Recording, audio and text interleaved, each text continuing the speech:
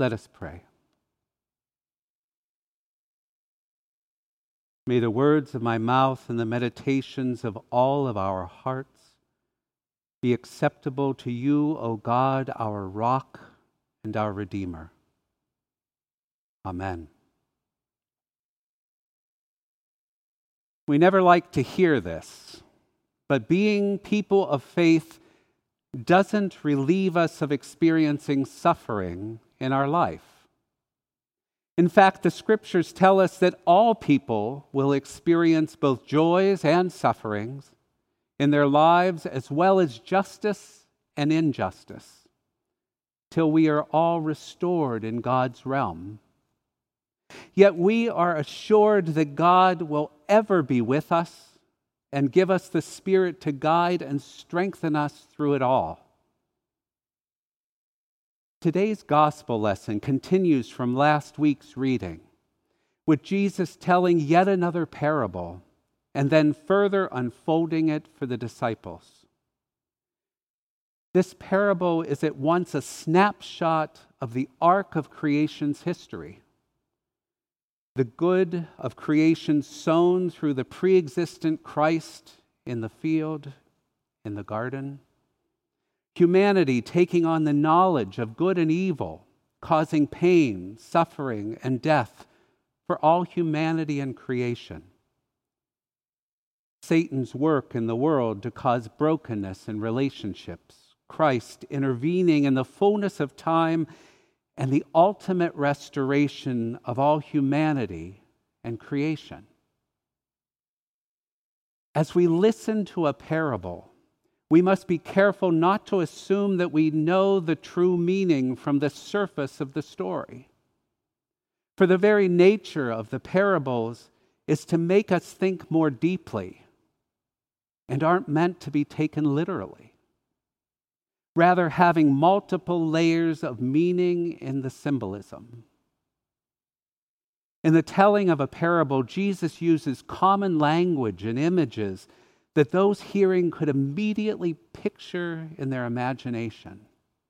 For instance, in today's parable, people knew that wheat and the zinzania weed look virtually identical when young, and only near harvest was one distinguished from the other. So it makes sense that one would wait to the harvest to collect the weeds separately, now easily identified from the wheat.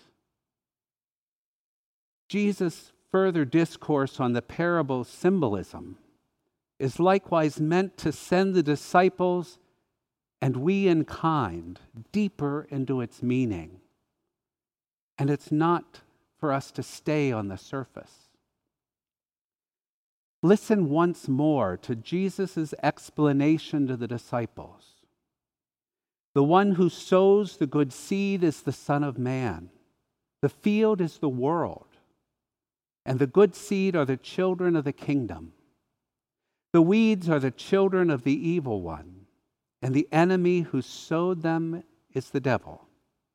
The harvest is the end of the age, and the reapers are the angels.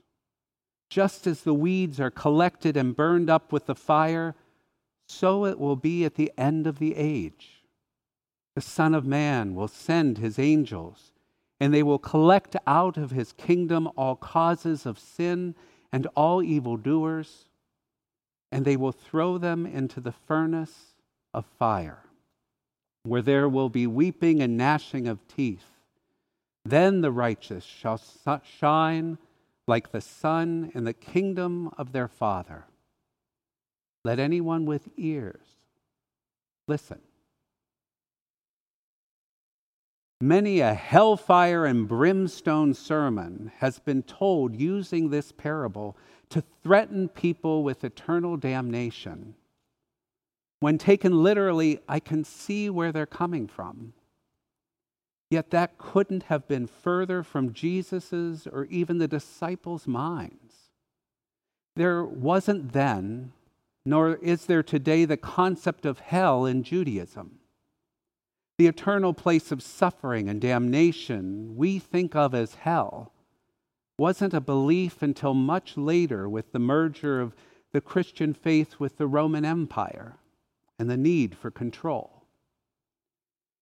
What is more to the point in this parable is the presence of human and spiritual suffering in this life here and now, but in no way beyond this existence in the fullness of God's realm. So how do we apply this parable to our lives today with the threat of eternal damnation now dispelled? For this parable is at once still both warning and promise, calling us to ever be discerning the effects of our thoughts, our actions, and inactions upon our own lives, the lives of others, and upon creation. When we look at the garden in the parable, and then at the world around us, it isn't hard to see that there is good and evil, justice and injustice surround us.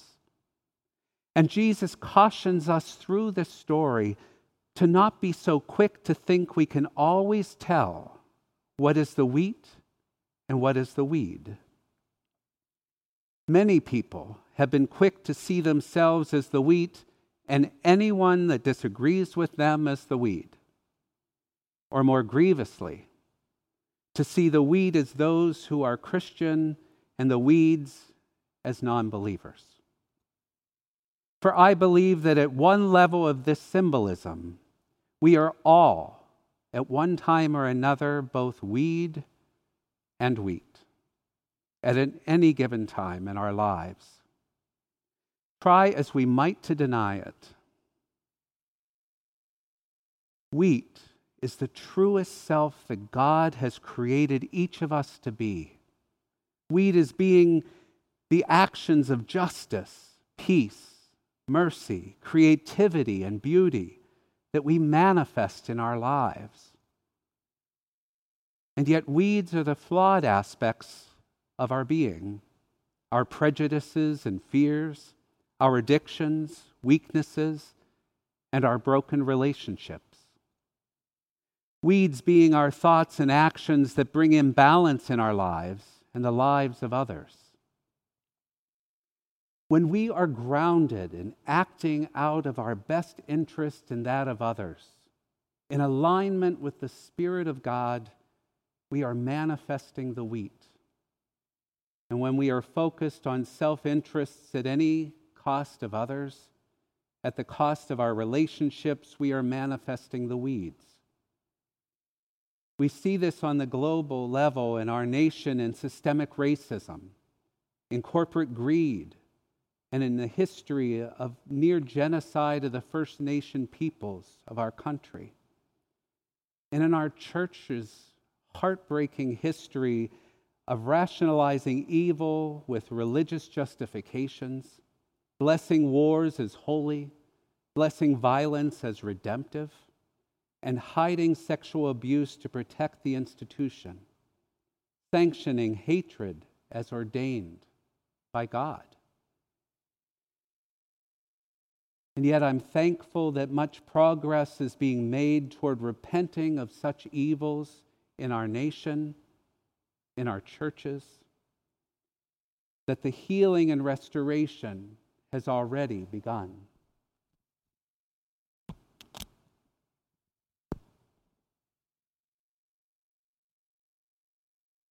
The parable tells us that what is in harmony with God and creation, what is truthful, just, and loving, will live on in God's realm, shining like the sun.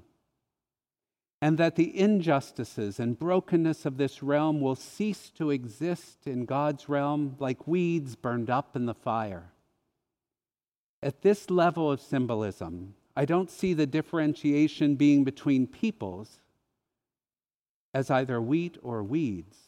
I see weeds, or rather the sin and evildoers, as being the sinful acts of people and Satan's demonic forces. For I believe the scriptures are clear that all humanity was sowed as good seed, and that even in our most flawed state, At the level of soul, we remain who God created us to be as children of God. Our souls living on eternally. For as the scripture says, all have sinned and fallen short of the glory of God, so we are all then included in the saving grace of God through Jesus the Christ. The parable states that the angels will be sent to gather all the causes of sin and all evildoers, and they will throw them into the furnace of the fire where there will be weeping and gnashing of teeth. And I trust that in the fullness of time, all sinfulness and evil will cease to exist, and we will be restored to the fullness of life in God's realm. But I don't think that this means that we are to do nothing about sin and evil and wait until that day.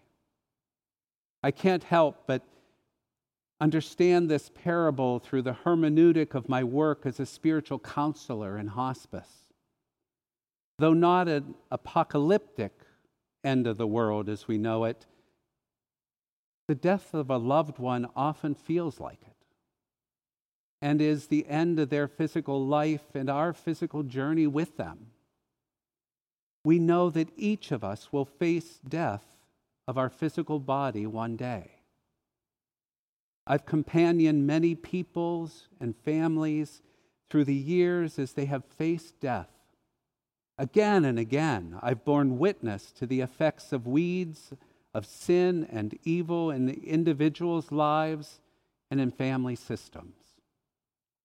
At times I see brokenness that has been nurtured and tended so well that people are unwilling to let it go, causing what the parable describes as weeping and gnashing of teeth at the end of their life, increasing a person and family's suffering in the last days.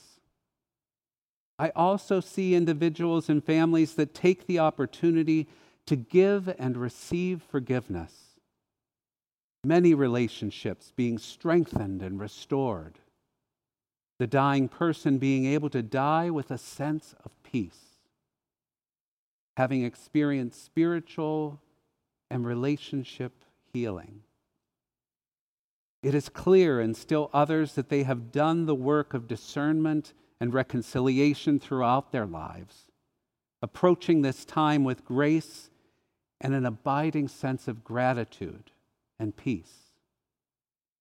That I believe is our message for today in this parable. That even though in the fullness of time all shall be healed and restored in God's realm, we have a responsibility to actively be discerning and working in our own lives, in the lives of all our relationships, to see that the past, the present, and the future actions are manifesting the produce of wheat and not adding to the weeds. It is a daily, if not minute-to-minute choice. And I can assure you, any brokenness in our relationships, whether it be within ourselves, with others, or with God, that we do not attend to and work to restore, we will be forced to face in our dying process. Like the parable, that's not a threat, but it's a warning and it's a promise. Another inner truth of this parable is that regardless of the produce of our actions, they never merely affect just ourselves. Every action and inaction, whether generative and restorative or denigrating and destructive, affects the entire garden as we know it. We can never separate ourselves from the rest of humanity and God's creation, for we are all, at all times, part of the whole of humanity and creation. One of the greatest sins and producers of weeds is the belief that we are ever only affecting ourselves alone, family alone, or our state, or our nation, alone. I appreciated that Governor Mike DeWine in his address this week quoted from Paul's letter to the churches in Galatia. So let us not grow weary in doing what is right, for we will reap at harvest time if we do not give up. So then, whenever we have an opportunity, let us work for the good of all, and especially for those of the family of faith. Brothers and sisters in Christ, let anyone who has ears listen. God waits for us to truly live our faith and to tend the garden we have been given, to restore our relationships, whether that be between oneself and God, or family, or neighbor, or creation, whether it be in business or in society, between city, state, or nations. We are called to be reconciled and to be reconcilers. It begins with honest discernment of our lives and the systems of which we are a part. We must ever hold fast to the wholeness that dwells within each of us and within all humanity. For with this vision ever before us, that in the fullness of time all causes of sin and evil will cease to exist, as we for all eternity shine like the sun in God's realm. Humanity and creation healed and restored for all eternity. Every moment of every day is an opportunity for newness of life. Amen and amen.